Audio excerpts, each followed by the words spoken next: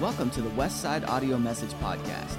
We hope you enjoy today's message, and if you're looking for more ways to connect with Westside Assembly of God, feel free to check us out at www.westsideag.org. You'll find all the information about our service times, upcoming events, and opportunities for you to plug in and get connected with Westside Assembly of God. Additionally, you'll find a complete online archive of all of the previous and current messages absolutely free of charge. We hope you are encouraged by this week's message, and thanks again for downloading the Westside Audio Message Podcast.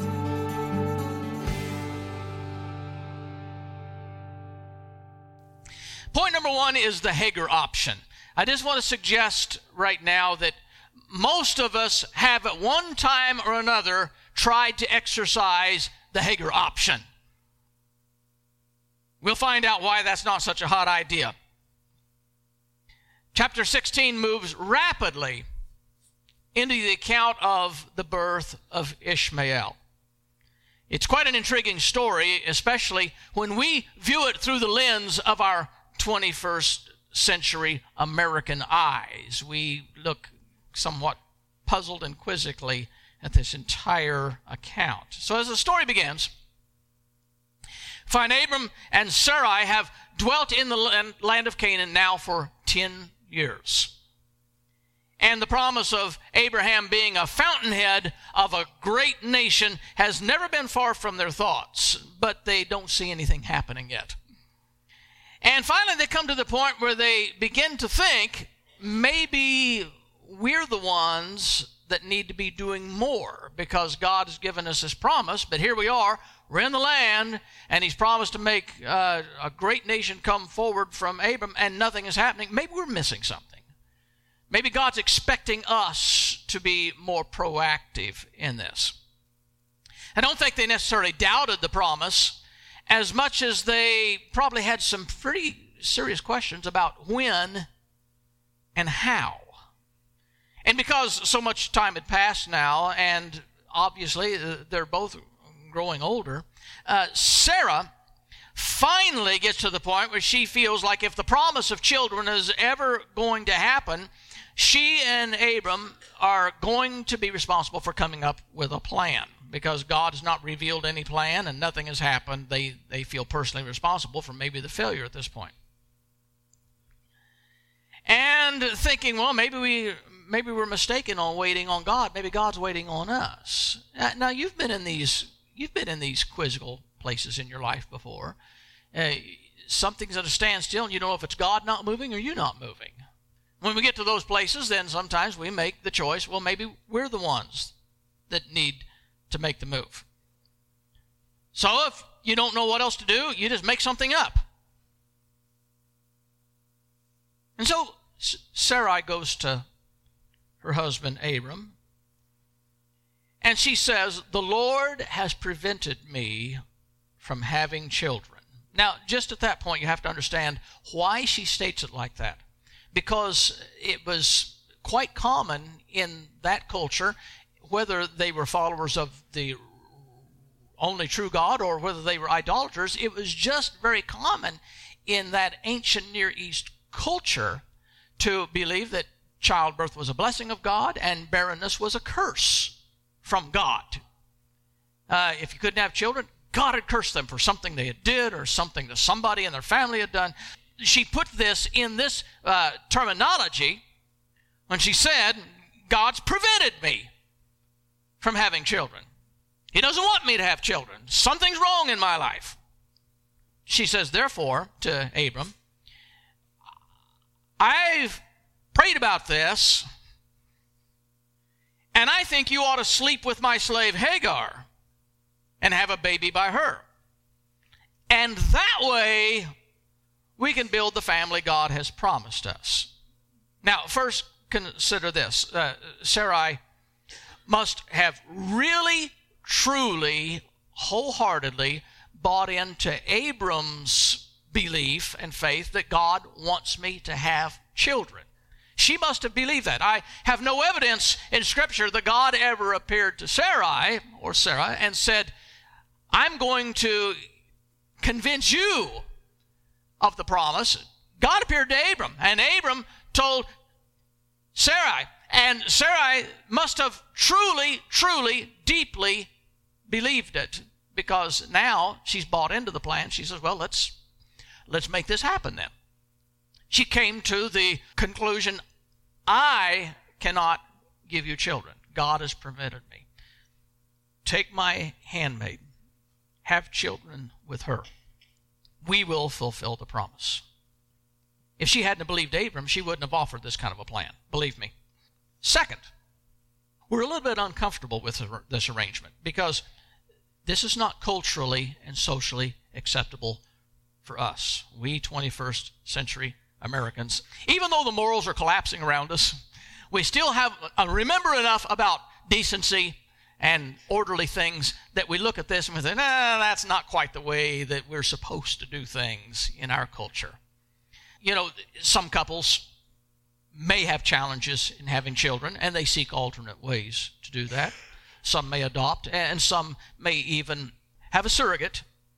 But I'm not trying to get embarrassing here, but in our arrangement of having a surrogate mother, we've never considered it acceptable for the wife to say, well, go sleep with her and have a baby. We've got other ways that maintain our moral integrity of having a child without allowing that to be a part of it. So we read this and we're repulsed a little bit. You want your husband to go sleep with another woman and have a child, and that's okay with you. So we have this ethical problem. But the fact of the matter is, if you look at this in the context of this culture, that was a very common practice in the ancient Near East. And Abram and Sarai were a part of the ancient Near East. They weren't these model Christians that we might impose on them from our perspective. They were just a part of that culture. And it was not only a part of that culture, an acceptable part of the culture, in some instances, in some segments of that culture, it was absolutely required in that culture. If you can't have kids, the father had better find a woman and have a child, because you need to have a son to carry on the name. So it was not only permissible, it was expected to be able to have children and carry on the family name. Everybody was all right with that back then. It was not an ethical conflict. And then furthermore, keeping in mind that Sarah thinks she's under punishment from God, she has now closed the chapter on that and said, well, God just simply doesn't want me to have children. That she has created this scenario in her own mind, so there's no use in waiting on me. It was the only logical thing that she could think of. Abram, you're going to have a child by another woman. Abram sleeps with Hagar, and as expected, as they had planned, Hagar becomes pregnant, and then, lo and behold, this problem arises. As Hagar is carrying Abram's child, Sarah starts having a problem with this. Jealousy. And Hagar's pregnancy, keeping in mind what I've already informed you about, represents a daily reminder to Sarai that Hagar's gods blessed her, but Sarai's God did not bless her, because they were all, as I said, in that culture, attributing fertility or barrenness to the attitude and the cause from the gods. So here's Hagar, the Egyptian, the heathen, that her heathen gods, her idolatrous gods, they blessed her with a child. But Abram's trying to follow this real, true, living, one and only God, and that God is not blessing Sarai. So this is really eating at her day after day. It's getting on her nerves. And the false gods at this point seem to be outperforming Abram's God. It's just about enough to make somebody want to switch religions at that point. Well, if those gods can do this for me and my God doesn't, why not? But you have to be solid in your faith. And here's the part that is, as far as I'm concerned, the real kicker. Because Sarai gets herself so emotionally worked up over Hagar, obviously carrying this child, that finally she hits that boiling point. How many of you know what I'm talking about when I say she hits the boiling point? And she goes marching into Abram and she says this is all your fault.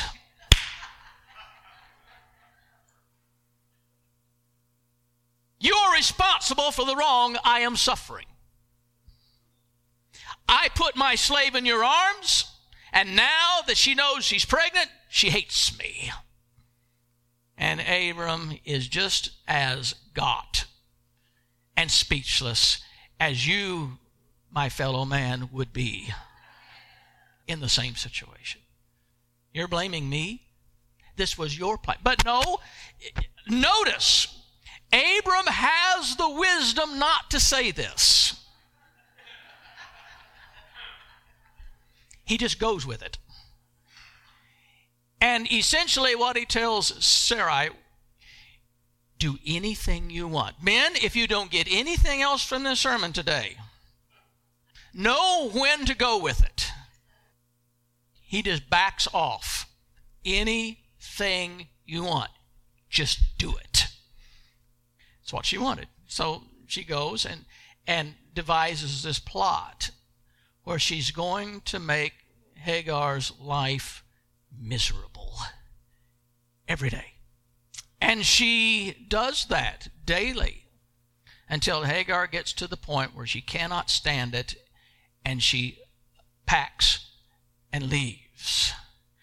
Because Sarai knew she had the ability to do that. Then all she has to say is, well, she didn't want to hang around here. It's not my fault. And I just want you to notice that people take that indirect approach often in life. Rather than dealing straight on with people, they just make life miserable for people until it kind of resolves itself that way. Not the way to handle things, but I just want you to notice this has been going on for a long, long time. And Sarai did it, and people still do it today, and it's not really easy always to have this personal face-to-face confrontation with somebody. I mean, imagine how difficult it would be for Sarai to sit down with Hagar and say, now, this is not working, I just want you to leave. You know, she doesn't really have any ground for doing that. So rather than do that, she just said, I'll just make her life miserable till she wants to leave. So she forces her out. We have this classic evidence here. When we take matters into our own hands, instead of leaving them in God's hands, how many can agree we mess things up?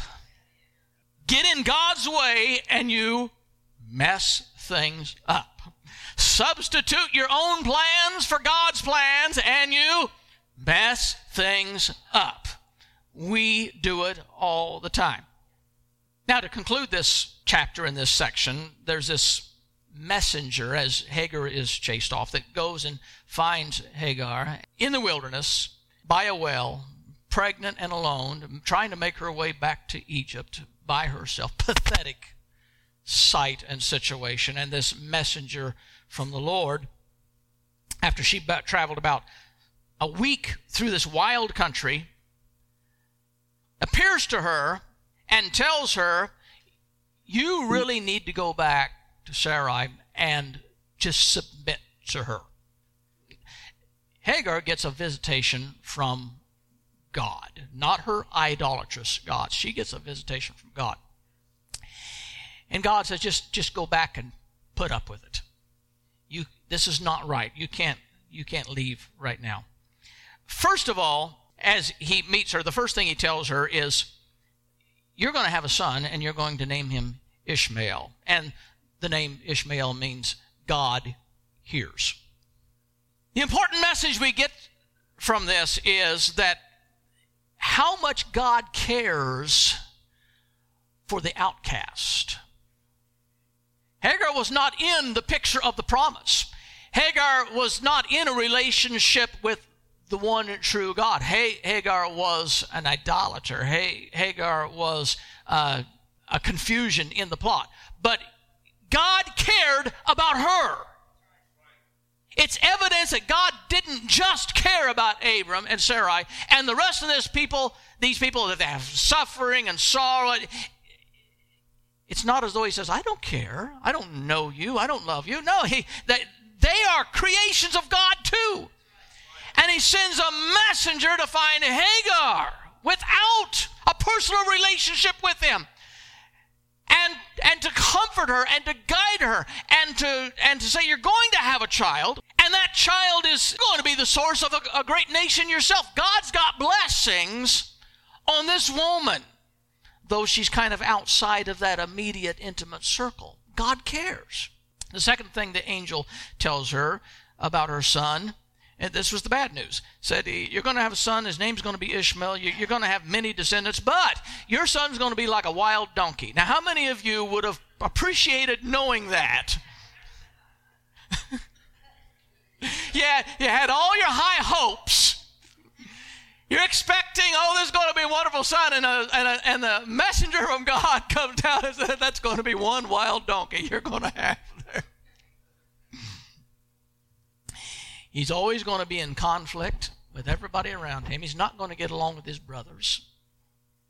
He and his descendants are going to be the kind of people who just don't blend into society, societal outcasts. And there's going to be constant conflict. Now, it's interesting that if you you might want to write this down or take mental note of it. Genesis 25:18 puts us down the road of a few years, and we read about Ishmael's descendants in this passage. It says Ishmael's descendants settled in the area from Havilah to Shur, near the eastern border of Egypt, as you would go toward Asher, and they lived in hostility towards all the tribes related to them. There's Ishmael, there's his descendants, true to the prophecy. They're going to be hard to get along with. A whole slew of people can't get along with anybody else. And then Hagar, at the moment of this revelation, you're going to have a child. He's going to be rather wild and unruly. But God has shown compassion. You've got to go back. You can't continue on. I want you to go back. Be a part of that. Stay there. And after all, this is Abram's son. And you need to go back and let him be responsible for raising this child.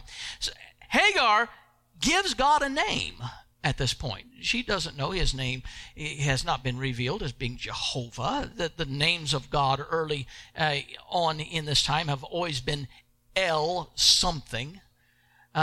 So she doesn't know him by any name. It's just this being, this deity. And so in her first encounter with the God of Abraham, she says, I'm going to call you the God who sees me. And the well she was camping by from that time on became known as the well of the living one who sees me. Now that's a powerful testimony from a heathen.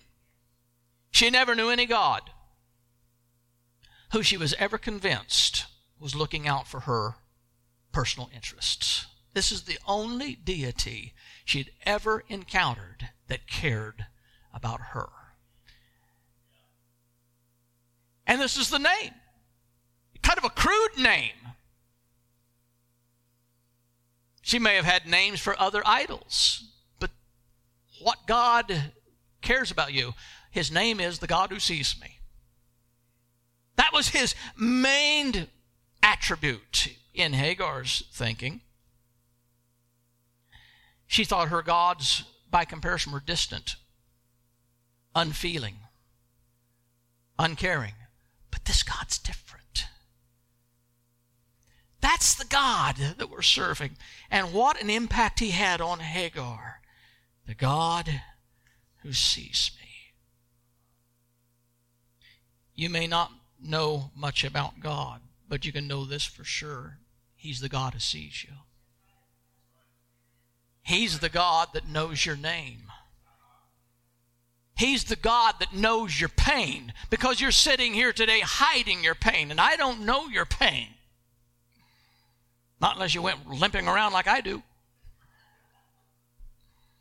Some of you have emotional scars and pain and things you're struggling with today, and you put on the face when you come. You don't want anybody to know what you're struggling with. God knows your pain. He's the God that sees you. He hears you when you cry. When nobody else can see you, He's the God that sees you. When nobody else knows you're hurting, He's the God that knows you're hurting. When nobody else hears the pain that's coming out of your heart, God hears your heart's cry. When everybody else is clueless about the pain you carried in here today and you will carry out of here, I want to let you know He is the God that cares and loves and understands. And Hagar learned this most important point about God. He is a personal God. And He saw you when you collapsed under the pressure of it all and went to your closet where nobody could hear you and nobody could witness you. God was there. He saw you. And He hears you when you cried out in your loneliness. So Hagar returns to camp. Not at all welcomed back by Sarai. She thought she was rid of this problem. She's not the happy camper here. Abram's glad to have Hagar back and potentially his son. Sarai has deep concerns about this. Ishmael is born. At the time Ishmael was born, Abraham is now 86 years old. And Sarai's plan accomplished absolutely nothing productive for God's promise to them. As a matter of fact, Sarah's plan did nothing but create complications. Now, I told you in a previous sermon, I think it was just the one last Sunday, that, don't rush the promise, as Abram could have taken the promised land early. But he knew enough not to rush the promise. Now, here's another example of trying to rush the promise. Here's an example of messing things up because you get out ahead of God. Here's an example of creating these complications that you didn't have to put up with, except you caused them. And Abram and Sarai thought they were helping, and they didn't do anything but hinder. Now, it doesn't keep God. The hindrances don't keep God from executing His plan. They keep you from enjoying what you otherwise could have enjoyed because you created complications for your life. Understand the scenario that's been created here. Abram and Sarai plotted their own way to make God's promise come to pass. They both agreed that Abram would bear a son by Sarai's handmaid. Hagar has the boy, and there is now friction between Sarai and Hagar. Not only when she's expecting, but after the child is born, and you know the story. There's still a lot of friction going on. Sarai was not happy for years, and Abram had to live with that because it was his fault. For 13 years, get this, for 13 years, Abram raised Ishmael believing he was the channel of fulfilling the promise. He doesn't have any clue at this point. Ishmael's not the way it's going to go. He thinks this is going to be the fulfillment of the promise. So this is his son. This is the promised son. This is the one through whom all this is going to flow. 13 years of pampering this boy. This is the fulfillment. He is clueless at this point. They are living an illusion of their own making for 13 long years. So we try to analyze this. How can we learn something that keeps us from making the same mistakes Abram made? That's what I want to learn. Let him make the mistake. Let me learn from it. Let him bear the pain of all these bad decisions. Let me escape the pain. So that's what I want to do. How can I learn from what Abram did? I don't want to make his mistake. After all, Abram waited 10 years, and it seemed like the right thing to do. So how can I learn anything from this? Sarah was barren. she was convinced she wasn't going to have children. How can I learn anything from this? Everything they did seemed reasonable, and it seems like I'm being set up to fall into the same kind of a problem because they didn't really act irrationally. And I'm desperate. I've got to learn something from this so I don't do the wrong thing. But where did they go wrong?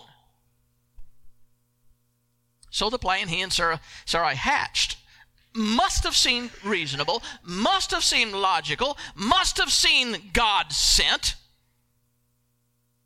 And they felt like they were the ones dropping the ball, so they're trying to make something happen. God hasn't spoken to them. He hadn't told them anything different. In all sincerity and all honesty, they're trying to do the right thing. How can I learn from that? I try to do the right thing all the time, and it still goes wrong. I just want to know, what's the key here? How do I sincerely try to do the right thing without doing the wrong thing? And here's the fact. There is nothing you can learn from this to keep from making the same mistakes. But what you can learn is that whatever mistakes you make are not big enough to stop God's plans. Whatever mistakes you make are the opportunity for God to train us. We get a lot of training in our life for the mistakes we make. We see the mistakes and go, oh no, and God goes, opportunity now. You have created a learning experience. Let's go with this now. So see, I've made a lot of mistakes in my life, that me being so difficult, so hard on myself, I want to go back, I want to fix those and say, I just wish I could live life without making mistakes. But look at all the things I never would have learned. So the things we go through, even if they are our mistakes, our errors in judgment, are the times of growing and training and learning. That's the only way we're going to get that. You don't learn it out of books. You don't learn it by reading of somebody else's account. You learn it by going through it yourself, and that's what makes you into the person God wants you to be. That's the reason God gives us the latitude to make mistakes. That's the way He teaches us. He trains us by letting us walk through difficulties in life. He trains us by letting us make difficult decisions that sometimes we make mistakes doing it. And we look back, and I know that my wife and I, we talk every once in a while about our life and our ministry. And we sometimes chastise ourselves if we just hadn't have done that. And how did we do that? We talk. We thought we were doing the right thing.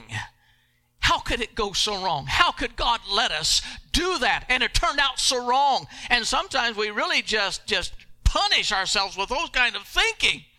But now I've got a fresh perspective on this.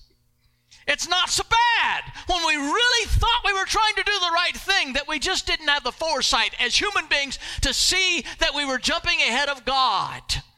So I feel a little better now that God said, I'll let you bump your nose once in a while. I'll let you fall down once in a while. I'll let you make a mistake once in a while. You'd better learn something in the aftermath. And it's all a process of learning how to follow God. I'm 65 years old, almost. I can tell you of certainty, I've discovered in my life, I'm nowhere close to getting that point in life where I thought I could get to, where you finally don't make any mistakes anymore. Now, there is a point where you don't make any mistakes anymore. You're in the casket.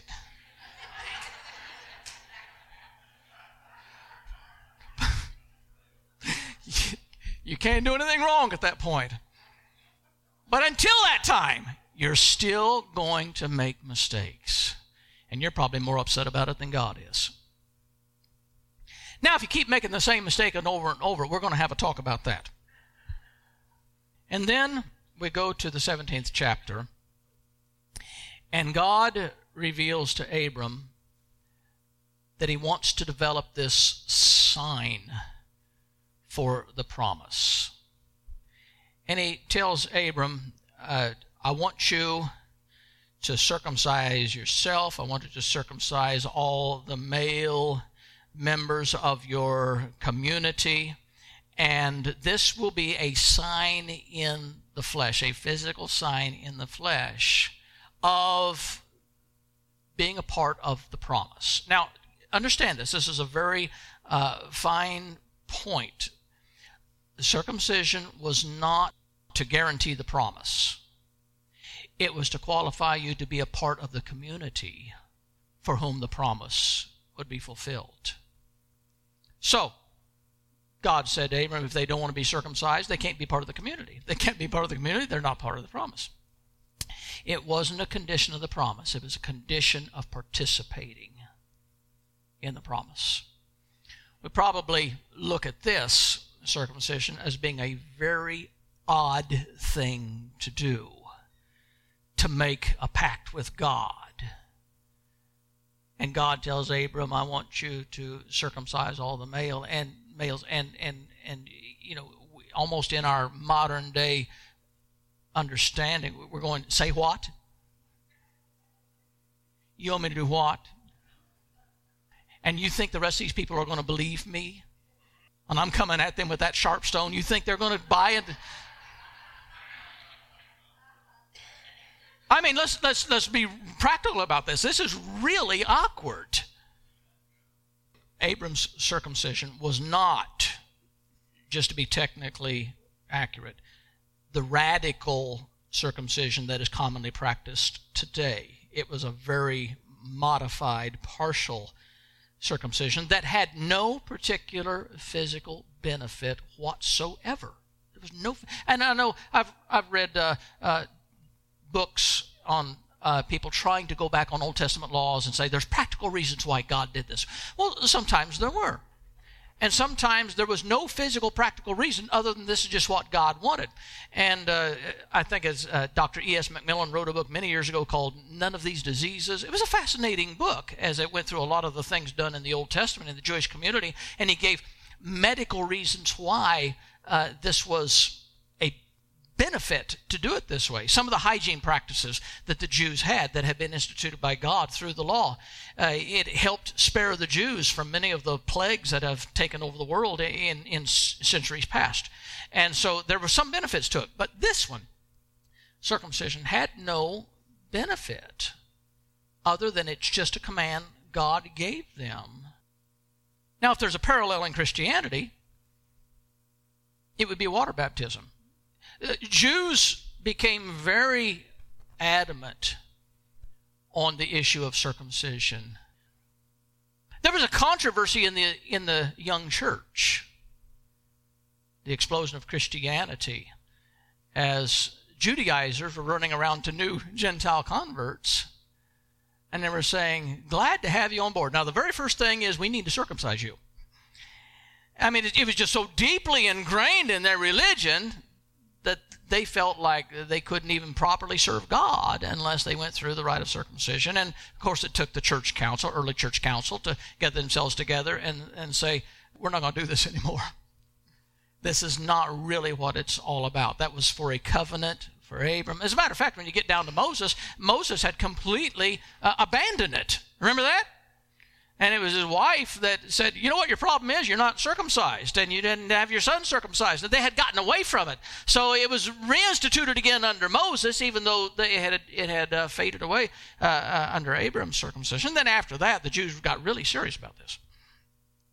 And so they went around trying to circumcise all the new Christians. Whenever Paul was evangelizing, and Paul said, let's get this settled right now. How much of this old law are we really going to carry on? And the church said, let's don't do this anymore. But we do have a parallel, because metaphorically, we speak in the New Testament of having a circumcision of the heart. So it goes back to an act of the Old Testament where there is what they say a cutting away of the flesh, that is a mark of joining into the community of God. But it's metaphorized in the New Testament into where there's a heart circumcision. In other words, there's a cutting away of the flesh. In other words, it is denying things that would otherwise be temptations to you. So it's not a physical thing we do anymore. It is truly cutting away things spiritually in the heart that shows that we are devoting ourselves to God. But if there's a practice that parallels Old Testament circumcision, it would be baptism, because baptism is one of those things that helps you to join into the community. Baptism, get this straight. Now listen to me, and if you think your neighbor's not listening, give him an elbow. Water baptism doesn't save you. And I know I've had, throughout my years as a pastor, I've had some people come and tell me out of desperation, I'm sick, I'm dying, I want to get baptized. Why do you want to get baptized? I want to go to heaven. So now I have to have a theology class with them. Yeah, I can dunk you, but that's not going to get you to heaven. Let's deal with the real problem right now. And I lead them in understanding what salvation is all about. Now, if you want to get baptized after understanding this, we'll make arrangements, but I'm not going to be a part of just dunking you in water, making you think that because you went through this, now you're okay because you got wet.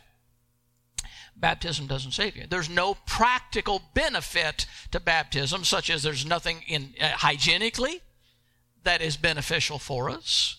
It's just a symbolic thing that we do that joins us to the community and gives us an outward profession of our faith, connecting us as an outward profession with Jesus Christ.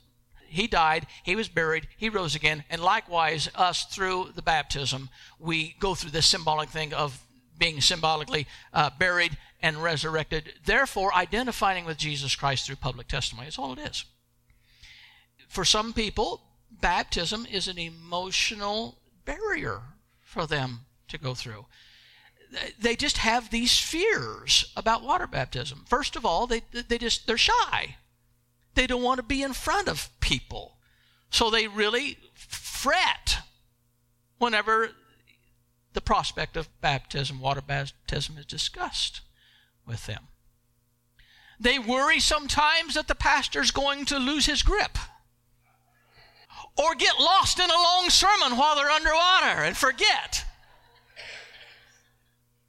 I know it sounds silly, but they worry about these things. How long am I going to be under? And so it makes it difficult sometimes for people to consent to be water baptized because they have all these fears about what it means. And so I do everything I can to put people at ease that this is going to be fine. Well, what if you can't handle me? I'm a bigger person. What if you lose control? And is this going to be a debacle? Is this going to be an embarrassment? Man, I'll baptize you forward. You want to go forward? We'll go forward. It doesn't make any difference. There's a lot of ways to get this done. But the thing about it is, it is a way for you to publicly declare you are joined in the community of believers. And it pleases God for you to have that outward public testimony. And you'd be surprised, maybe some of you, how many of your friends and family will come and watch you get baptized.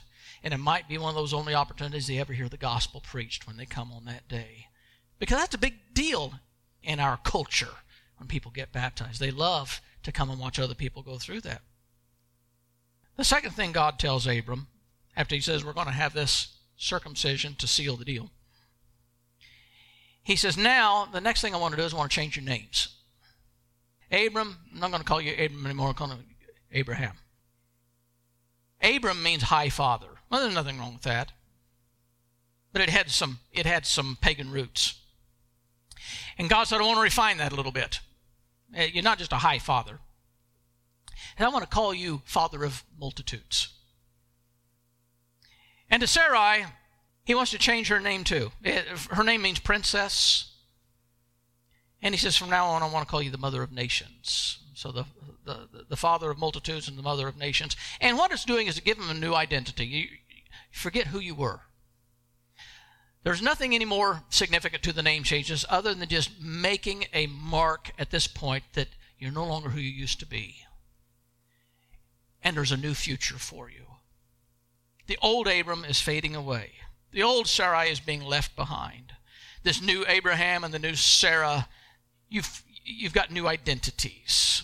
not only in your name, but in your behavior, in relationship with me. Your whole life is changing now. Let's just give you a name that's appropriate to this new change. What's that mean to us when we have this revolutionary encounter with God?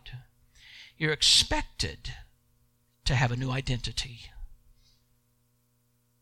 Old things are passed away. Therefore, if anyone is in Christ, he is a new what? Creation. Old things have passed away, and behold, the new has come into being. And that's one of the big concerns I have about modern day salvation. It's pretty easy to raise your hand, I want to be saved, and leave the building. But I'm looking for some fruit that says if anyone is really in Christ, you're not going to be who you used to be and act the way you used to act. You're going to be a new creation in Jesus Christ. I want people to have the kind of conversion experience so their friends and family says, what has happened to you? You used to be so fun. You're not the same person anymore. I want their testimony of the change that's in your life. What has happened to you? That's what the transformation is all about. There is a change. Would you bow your heads?